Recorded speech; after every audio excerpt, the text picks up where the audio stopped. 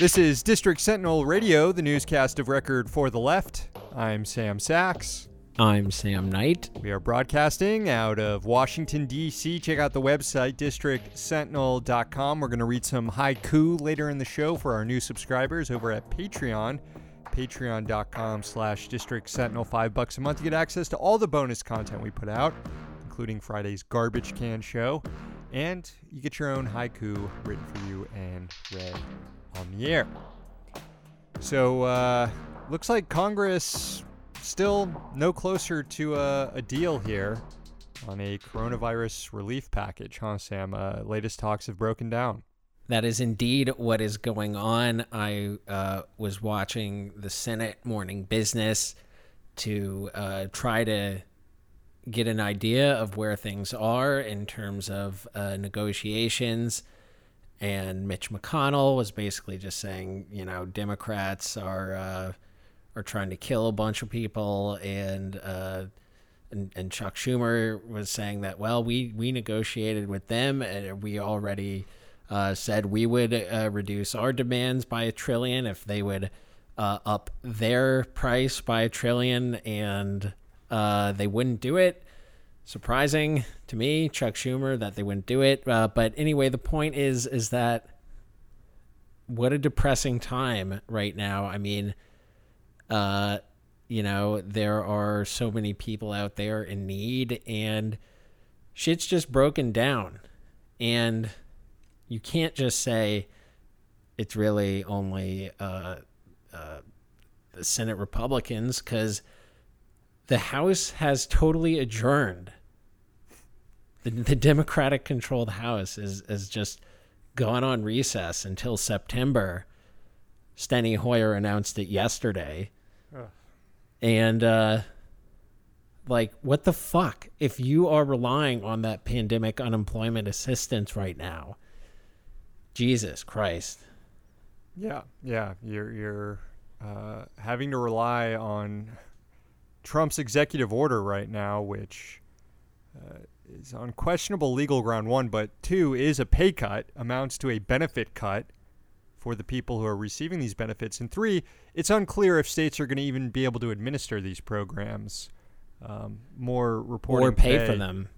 Yeah, more reporting today from state of Massachusetts saying that, like, they have no idea how this is going to work. Look, I'm not trying to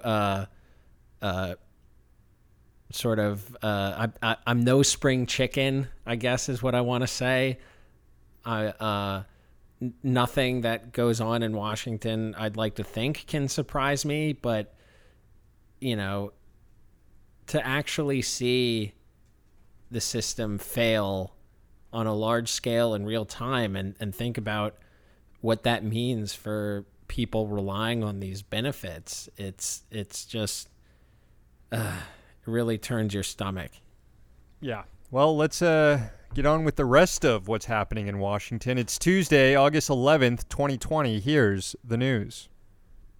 The top government auditor is clashing with the Trump administration over the multi-trillion-dollar coronavirus relief program.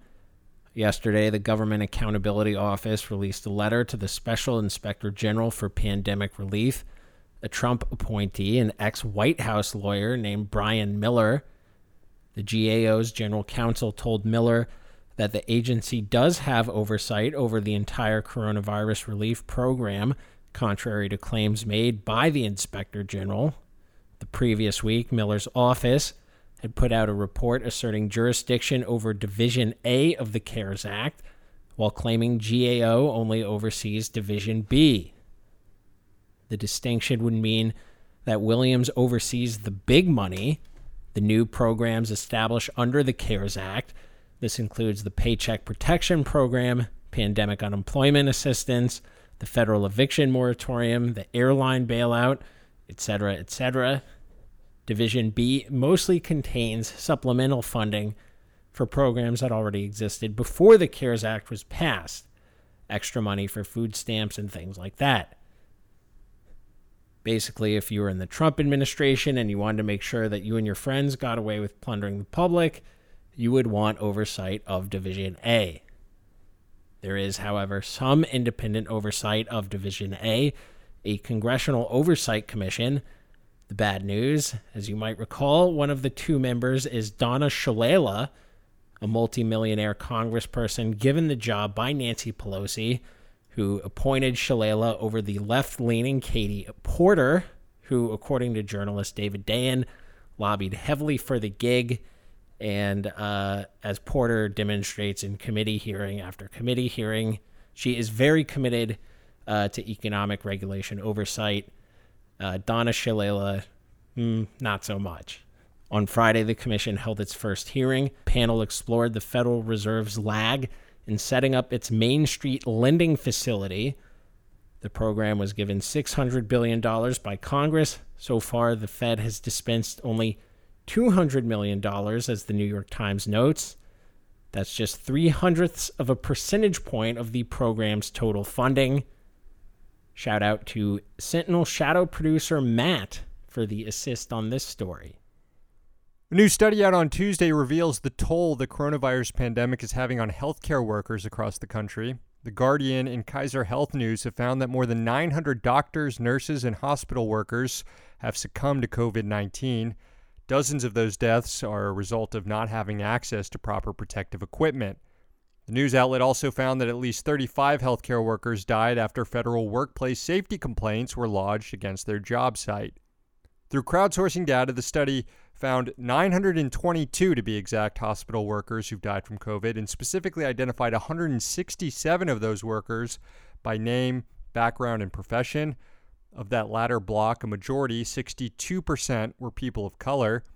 31% reported not having adequate access to PPE, and the median age of those who died was 57, but the ages ranged from 20 years old to 80 years old, with 13% of the deaths among people younger than 40. Also troubling, family members of those healthcare workers who have died are reporting difficulty accessing death benefits under the worker compensation system.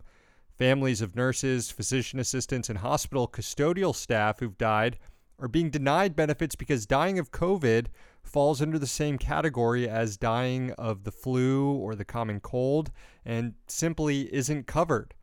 Also, families are required to prove their loved one acquired the virus while at work, something that's very difficult to establish.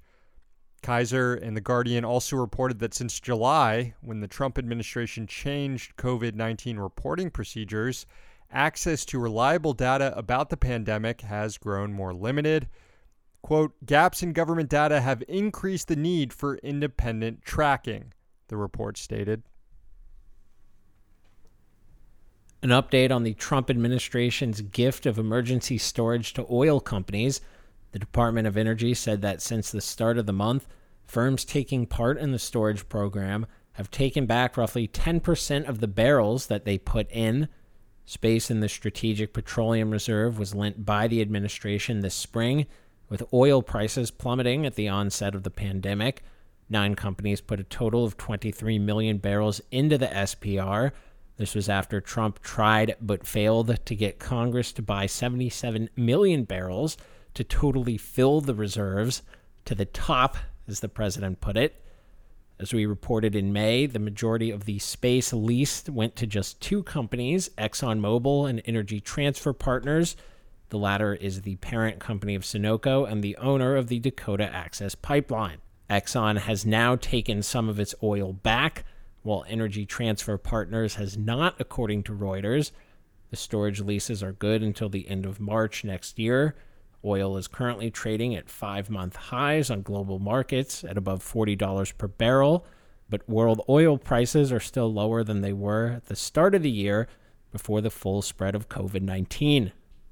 Still at that time, at the start of the year, oil companies were already taking hammering losses.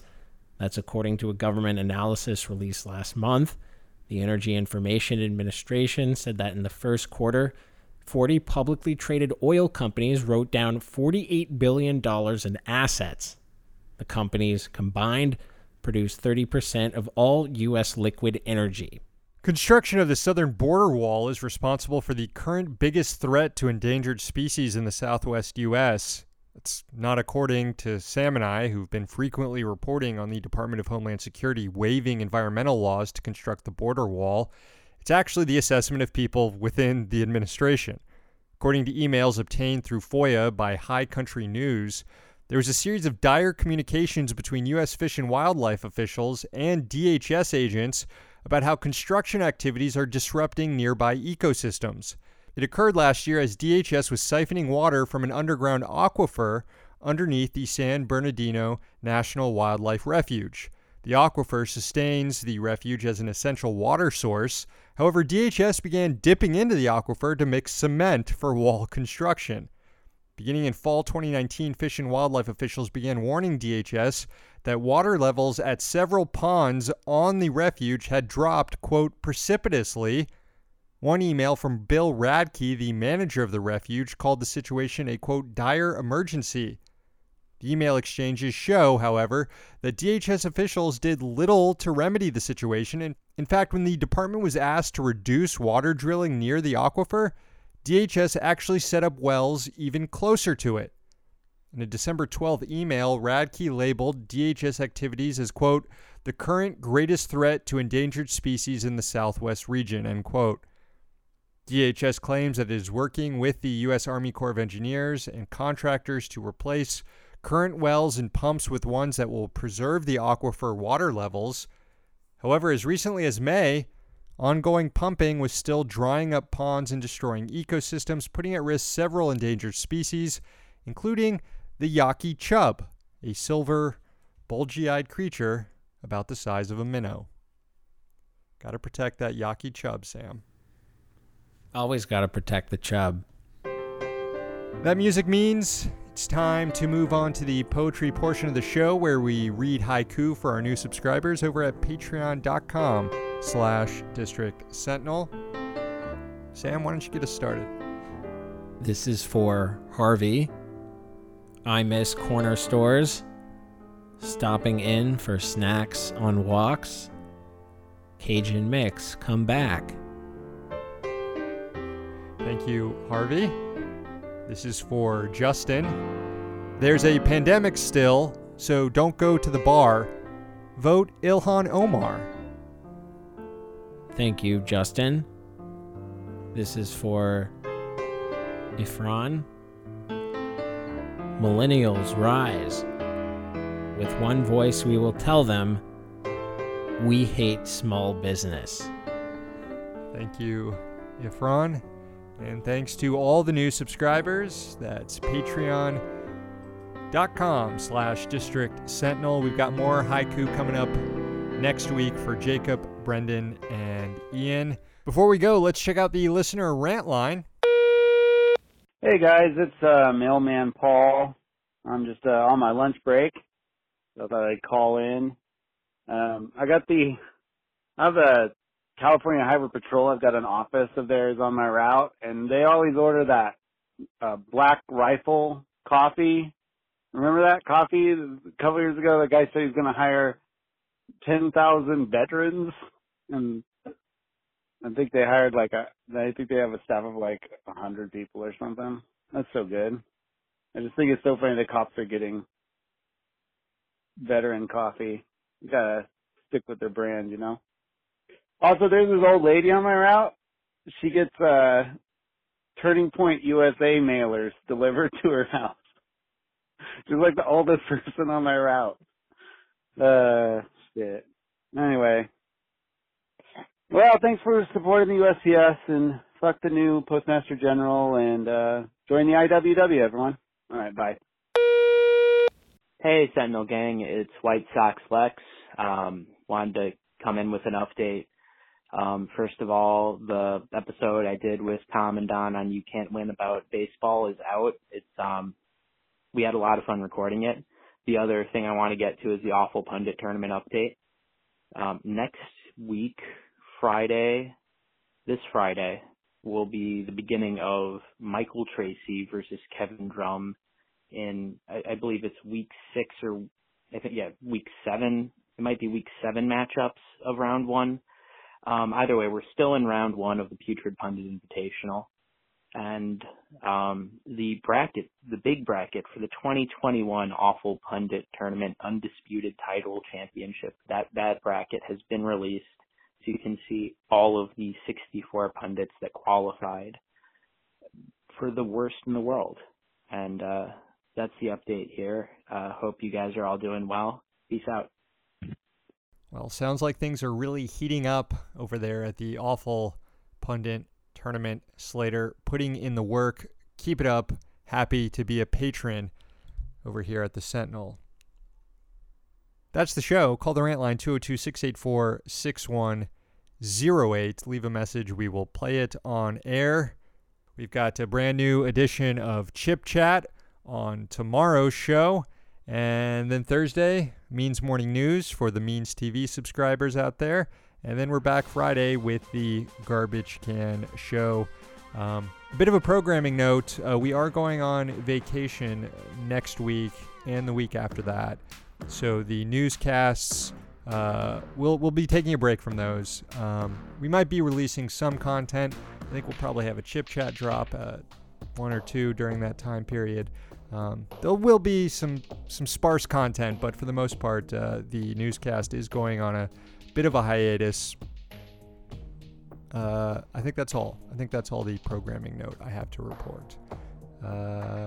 Yeah, that's it. Thanks for listening in. We're here in DC, so you don't have to be.